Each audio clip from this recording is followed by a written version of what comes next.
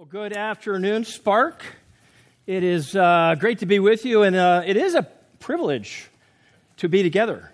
Not a lot of churches aren't, at least up in the Seattle area, are not meeting, and we'll see how that progresses for us as well. But for today, I love the fact that we're all here, one body, all loving Jesus and worshiping together. For those of you who are on the podcast, wherever you are, whatever date it is, welcome to you. And for everyone that's online, welcome. And if you're a new person to Spark online, welcome. We hope that you experience God's love as we worship today and as we have our sermon now. So this weekend we are going to continue in our series, Why Jesus? What is it about Jesus and why do we follow him? And today we're going to cover a very difficult topic, a challenging topic about the goodness of God and what that has to do with the pain and the suffering that we experience and see in our world today. And here's the main point of my message right up front. Why do I follow Jesus? I follow Jesus because when we experience pain and suffering, and we will, we can trust that Jesus will be with us somehow, some way, with a compassionate heart, listening and watching what we are going through. But more, I believe, and Scripture shows, it's in the Bible, Scripture shows in one of the most remarkable moments of the whole gospel story that Jesus may be even crying with you as you go through your pain. That, my friends, is called empathetic suffering. That's what we're going to talk about today. I find it attractive. It inspires me, and that's why I believe and why I stand with Jesus. There's a pastor named Tim Keller who recounts a conversation with two college students who were discussing today's question.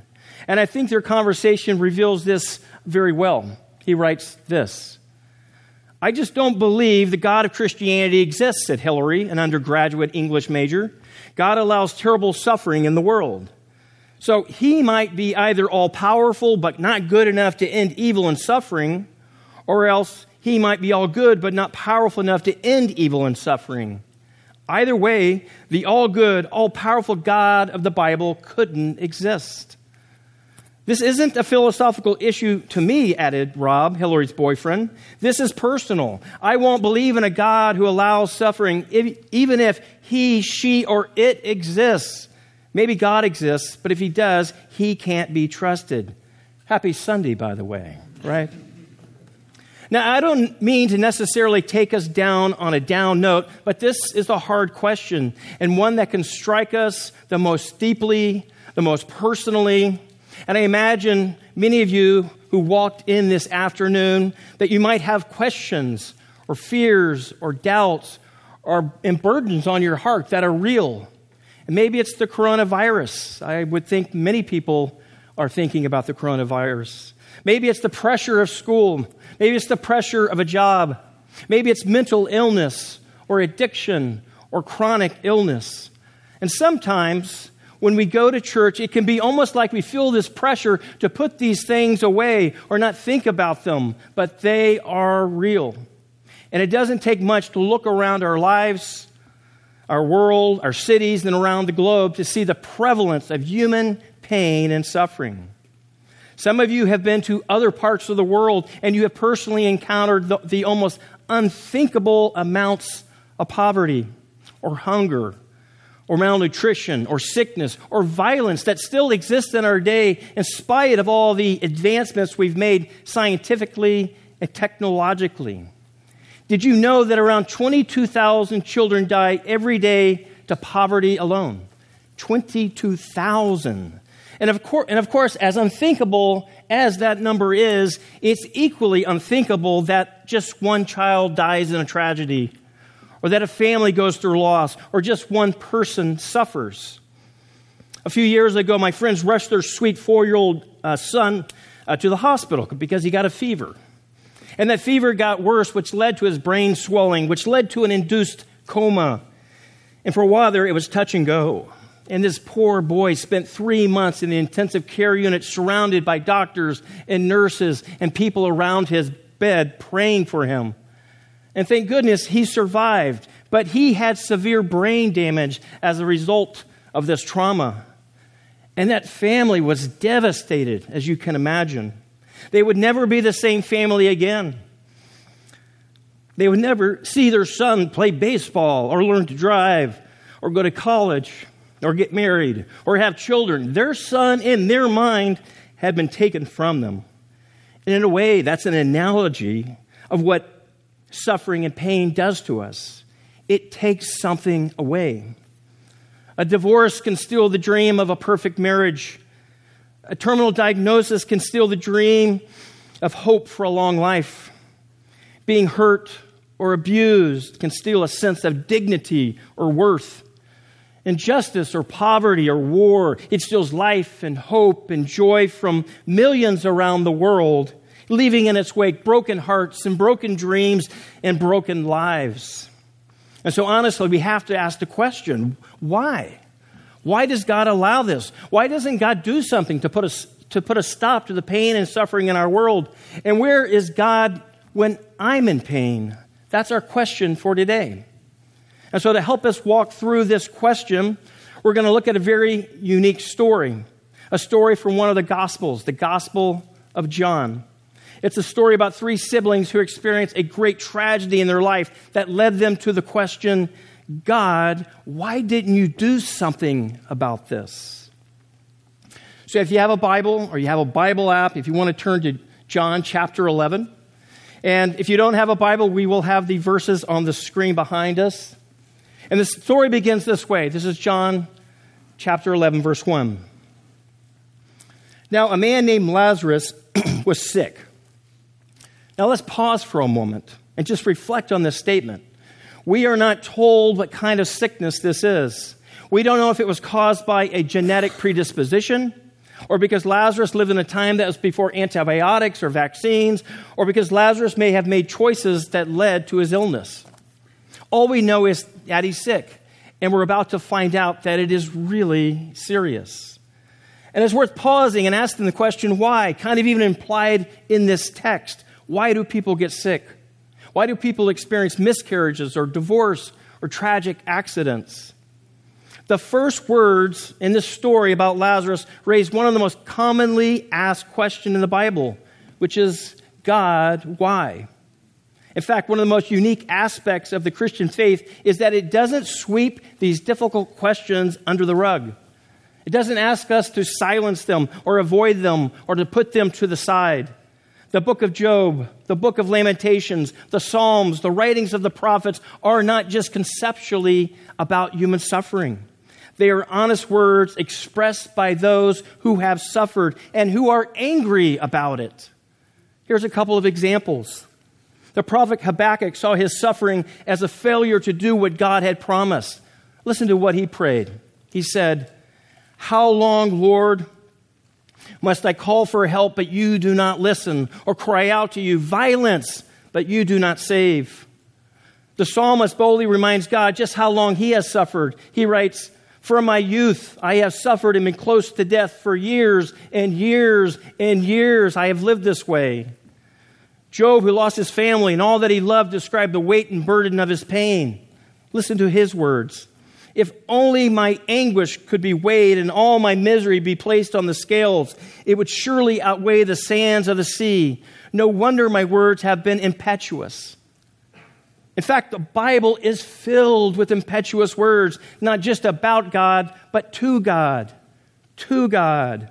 Where are you? Why don't you answer? What are you doing? Why don't you act the way you say you do? Don't you even care?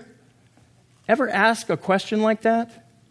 The Bible does routinely, time and time again. Sometimes we think that faith means quieting your frustrations or anger, but not according to the Bible. So then, how would God answer? Well, to kind of get at this question of how the Bible really speaks about suffering and the goodness of God, if we had to boil it down to one sentence, if we took a big picture from cover to cover, what does the Bible say? If I had to say something, I'd say in one statement, I would simply say, suffering is not the way things are supposed to be. This is not the way things are supposed to be, God would say. According to the Bible, there's actually a way that things are supposed to be, and it does not include suffering or evil or injustice. It's what the ancient Israelites called shalom. Shalom in our context, when we think of that word, and maybe you've heard that word before, I'm certain you have because you are at Spark Church. And we talk a lot about shalom. That word, it means peace or the absence of conflict, but it means far more than that. Listen to one scholar named Cornelius Plantinga Jr. Here's how he defined this word, shalom. He writes this: in the Bible, shalom means universal flourishing, wholeness, and delight, a rich state of affairs in which human needs are satisfied and human gifts are fruitfully employed. A state of affairs that inspires joyful wonder as its creator and savior opens doors and welcomes the creatures in whom he delights. In other words, shalom means children growing up thriving, and marriages stay strong, and government officials lead with integrity, and the Golden State Warriors are winning championships. That's right. All things that are meant to be are meant to be. Shalom is the way things ought to be. There is a way that ought to be. And God designed a world for a way. But in order for this shalom to be real, in order for God's shalom with us to be real, God gave us the freedom to choose him or not, to choose shalom or not. Because love can't be forced, love can't be predetermined. You see, God did not create us as robots, because that would mean that love isn't possible. Now, this may be kind of a goofy illustration of how this could work. Just go with me. There's an old movie some of you may know called The Stepford Wives. Anyone remember The Stepford Wives? It's about real-life wives being replaced by identical-looking robot wives. Now, just think about this for a moment. Imagine your real-life, flawed, sometimes difficult spouse or partner or roommate or friend. Everyone got somebody in mind? Being replaced by an identical-looking robot version of him or herself, who always smiles, who always laughs at your jokes, who always does what you want, who always makes it so that you're happy. Could you even want something like that? Okay, your silence is a problem. You're supposed to say no. And because you didn't say no, you're probably going to be in trouble this week. Think about it. For there to be such a thing as love, there has to be the freedom to choose not love, to choose not shalom. And if you know the stories of Scripture, this is actually what happened. In Genesis, the first human beings, Adam and Eve, chose to go their own way. They thought their way could be the way things ought to be. And in doing so, according to church tradition, that original sin, and sin is just a violation of shalom, that original sin created not just a moment of inner guilt or shame, but a catastrophic collapse of the way things are supposed to be. From that first fractured marriage, to violence between sons, to vengeance between entire families, to the corruption of human society.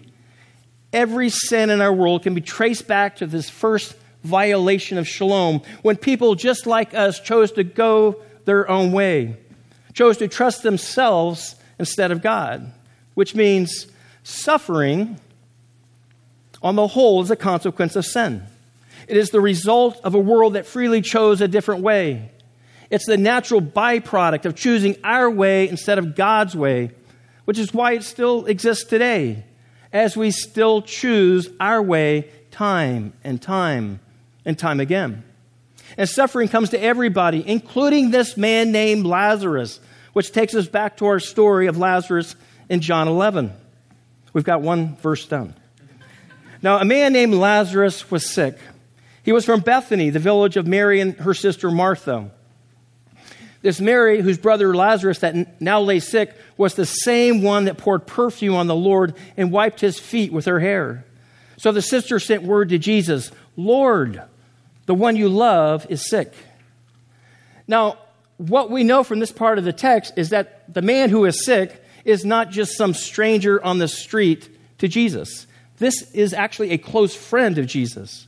We know that Jesus would often travel down from Jerusalem to Galilee, and when he did so, he would often stay with this family less than 2 miles away from Jerusalem.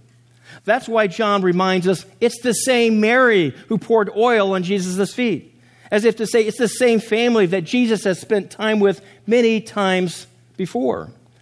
In fact, Jesus had become such good friends with Lazarus, when the sisters sent word to Jesus, they don't even need to use his name. They simply say, the one you love. Did you catch that?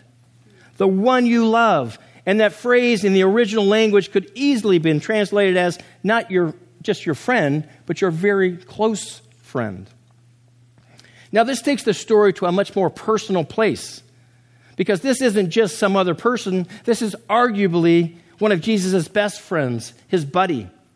And they don't even have to ask Jesus to do something, do they? In fact, by saying the one you love is sick, they assume, well, gosh, Jesus will do something, because that's what friends do, right? Which makes what Jesus does next even more surprising. Look at verse 5. So when he heard that Lazarus was sick, he stayed where he was 2 more days. And then he said to his disciples, let us go back to Judea. Think about it. Jesus hears about his friend's family emergency. He remembers how much he loves this family. And then he does nothing for about 2 days. The text doesn't say he's with somebody else. The text doesn't say he's teaching or healing or praying or busy. He just didn't show up. Not on the first day, not on the second day. In fact, Jesus doesn't wait 2 days. He waits until he knows that Lazarus has already died. Look at verse 14 and 15. So then he told them plainly, Lazarus is dead, and for your sake, I am glad I was not there, so that you may believe. So that you may believe? Okay, this is confusing. Believe what, Jesus? That you don't care, that you're too busy, that you have other things to do? It's confusing. Here's something interesting.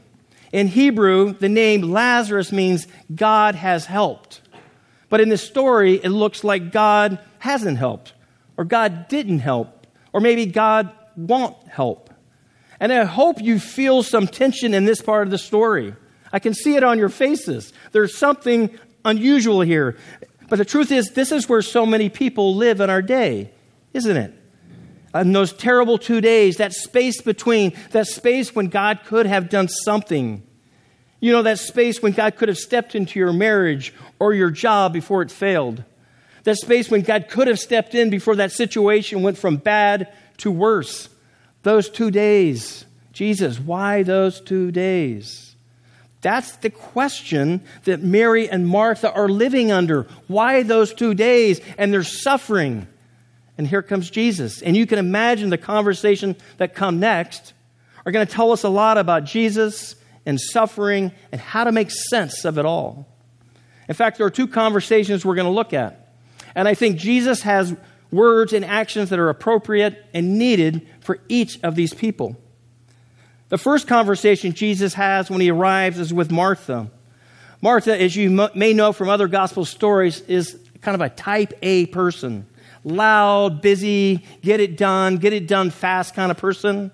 So it is no surprise that she's the first to come out and to see Jesus. Verse 21.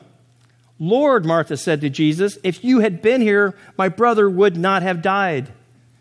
You see, Martha is direct. She's clear. She's honest. She's straightforward. And I imagine she's angry. And I love how honest she is. Friends, sometimes the best faith you can muster is a moment of sheer, raw honesty. God, if you had been here, my kids would not have been in trouble. God, if you'd been here, my career would not have stalled. God, if you'd been here, my father would still be alive. God, if you'd been here, my heart would not be broken. Martha's honest. Her view of God has been shaken, and she's suffering, and she's looking for answers, which is exactly where Jesus meets her. Look at verse 23. Jesus said to her, your brother will rise again, Martha answered. I know he will rise again in the resurrection of the last day. Now, in that day, most first century Jews would have believed that God's way to vindicate the righteous, to show that their faith and their actions were right, would be that they would be resurrected when God comes in the last day. That was the typical theological belief for first century Jewish people. So Martha is saying, I know, Jesus, there's a plan. I know there's an answer that tells me how this is going to work out. But Jesus interrupts her. Jesus interrupts her and basically says, your theology is right, but you're missing something essential. Jesus says this, look at these words. I am the resurrection and the life. The one who believes in me will live, even though they die. And whoever lives by believing me will never die. Do you believe this? Jesus is telling Martha that the resurrection isn't just a doctrine. It isn't just a future fact. Jesus is saying to Martha that he is God, that he is the Messiah, the great I am, the one who was promised by the prophets, that he is the source for resurrection and new life. Now, this is abstract. It is. But what I think Jesus is saying to Martha is that he can bring new life out of chaos, that he can bring new life out of suffering, that he can bring new life out of the grave. Jesus is saying to Martha, resurrection means that you will see your brother again. A clear, direct answer. Friends, this is the first conversation, but Jesus is not done. He's been talking to Martha, and he begins to notice that Martha's sister, Mary, is missing. Mary had heard that Jesus was coming, but she chose to stay back in the house. She probably felt her disappointment so deeply, she couldn't even bring herself to be with Jesus. Can you relate? So Jesus sends Martha to get Mary, and Mary comes to Jesus, and she falls at his feet, weeping, and says, Lord, if you'd been here, my brother would not have died. This looks like the same phrase that Martha used. But here in this verse, that word my, I think Mary probably emphasizes it in a really dramatic way. As if to say, this isn't just any loss, Jesus. This is my loss. This was my brother. This was my family. It's my life that's been devastated, with tears welling up in her eyes. And this is the amazing part. These words from Mary touch Jesus at a really deep level. The text says, when Jesus saw her weeping, and the Jews who had come along with her also weeping, he was deeply moved in spirit and troubled. And that's it. There are no other words exchanged between the two of them. The second conversation we've had was different from the first conversation. If Jesus met Martha with theology and revelation, he met Mary with his heart. And then Jesus goes to the tomb, to the place where his dear friend is dead and buried and gone. And then to everyone's shock and surprise, he falls to the ground and he begins to weep. Jesus begins to weep. And this is significant because Jesus only weeps twice in the Gospels, here in this passage and in Luke 19. And he has divine tears because his heart is open when he meets Mary and goes to the tomb. He is confronted by genuine grief in the face of genuine loss. And Jesus needs to respond, and he responds with compassion. So he weeps. This is one of the most remarkable moments in the whole gospel story. It really is. And this is why I follow Jesus. That our God, through whom the whole world was made, weeps like a baby at the grave of his friend. Just think about that. Isn't that beautiful? This is love. This is empathy. And I can follow a God like that. And he weeps so loudly that everyone watching begins to notice. And they're shocked at this man, the worker of miracles, the person who has power over the winds and the waves, is now weeping. But here's the amazing part. In his weeping, they began to see the true nature, the true character of God. That he is God and a man of sorrows. A God that is acquainted with our grief and pain, sharing and bearing it with us to the point of tears. Listen to this line. Then the Jews said, see how he loved him.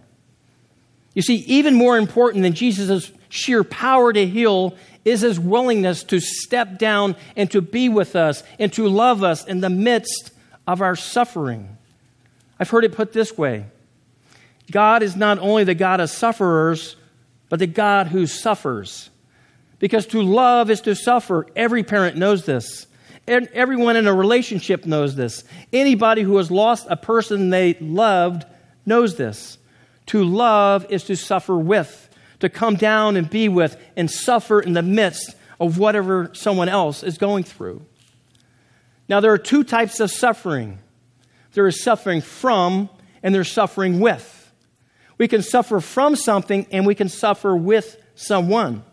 We can suffer from painful events and experiences and losses, both large and small, like loss of sleep or bad traffic or divorce or bankruptcy or cancer. When you are experiencing something that you very much want not to, you are suffering from. But there is suffering with, and that is something, oddly enough, that people choose. This is voluntary suffering, where we stop what we are doing, we sit beside a hospital bed, we listen to a mom who has lost a child, we bring a meal to a person who has lost a parent, and the point is, these people just sit with people in pain. And they know they can't fix it. They know they can't make the pain go away. All they can do is be with this other person and hurt with this other person. And the beautiful yet strange thing is that their willingness to hurt with these people, to help these people in pain, somehow, some way, it helps them. They feel less alone. Their burden gets lighter, and there's a new bond, a new connection that is deeper than it was before. You see, suffering with can hurt every bit as much as suffering from. But it often involves a breathtaking kind of goodness and nobility, and it brings us to the heart of the story about Jesus. You see, Jesus was the master of suffering with. There's never been anyone else who did it like him. He suffered with lepers and he wept over lost people. He listened to the scandal-ridden. He had compassion on the doubters. He suffered rejection and mockery and humiliation on behalf of all sinners. And the place of his ultimate suffering, and we know this, was on the cross. Suffering from sin and guilt and death and suffering with you and me. A researcher and speaker named Brené Brown gave a talk on the power of what she called empathy, about being with people in their suffering. And I want to show you a part of it because it points to something really remarkable about who God is. Let's take a look at this video. So what is empathy, and why is it very different than sympathy? Empathy fuels connection. Sympathy drives disconnection. Empathy, it's very interesting. Teresa Wiseman is a nursing scholar who studied professions, very diverse professions where empathy is relevant, and came up with 4 qualities of empathy. Perspective taking, the ability to take the perspective of another person or recognize their perspective as their truth. Staying out of judgment, not easy when you enjoy it as much as most of us do.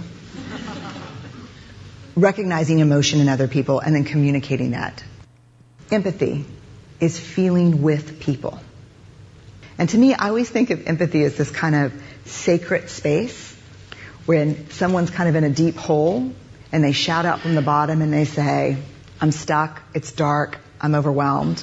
And then we look and we say, hey, I'm down. I know what it's like down here. And you're not alone. Sympathy is, ooh, it's bad, no. You want a sandwich? Empathy is a choice, and it's a vulnerable choice, because in order to connect with you, I have to connect with something in myself that knows that feeling.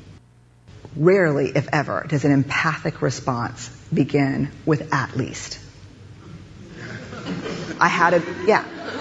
And we do it all the time. Because you know what? Someone just shared something with us that's incredibly painful, and we're trying to silver lining it. I don't think that's a verb, but I'm using it as one.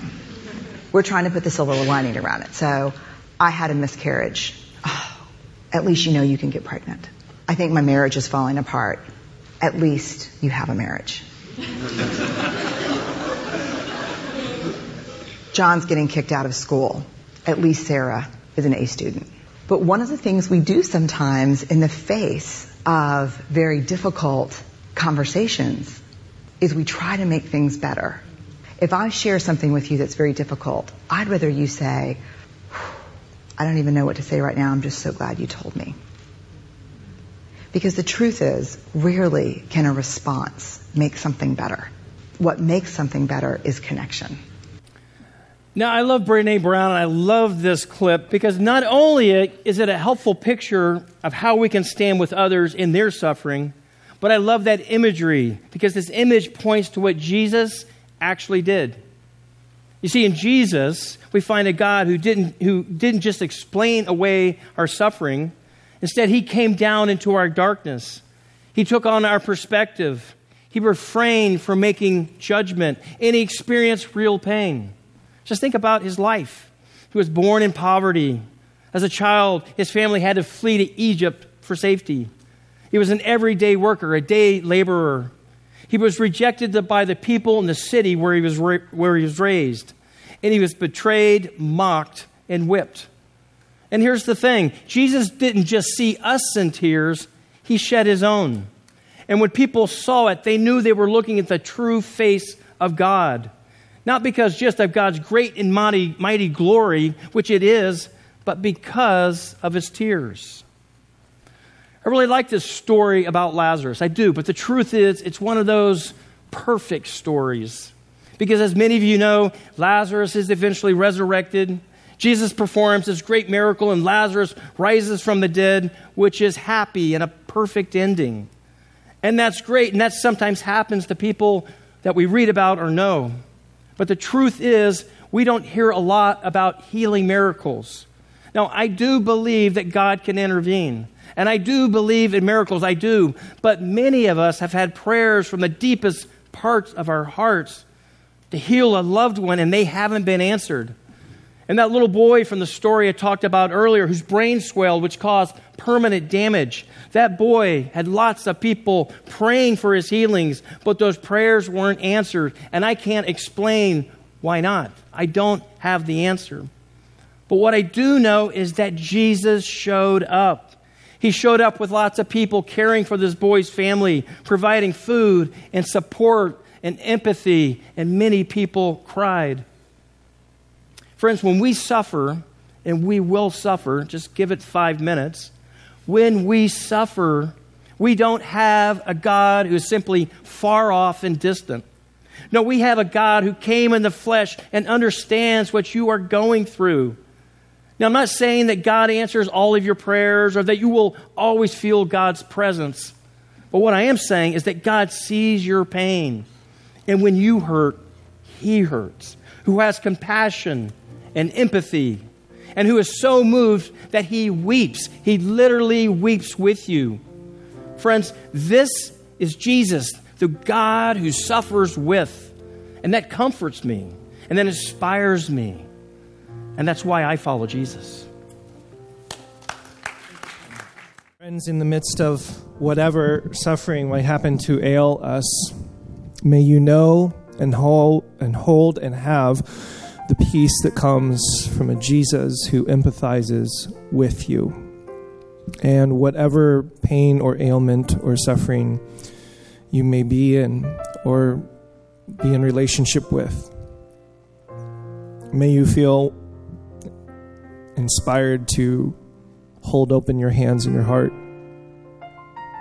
and let Jesus sit with you and be with you and bring you that kind of redemption and love and comfort and peace. In his name, amen.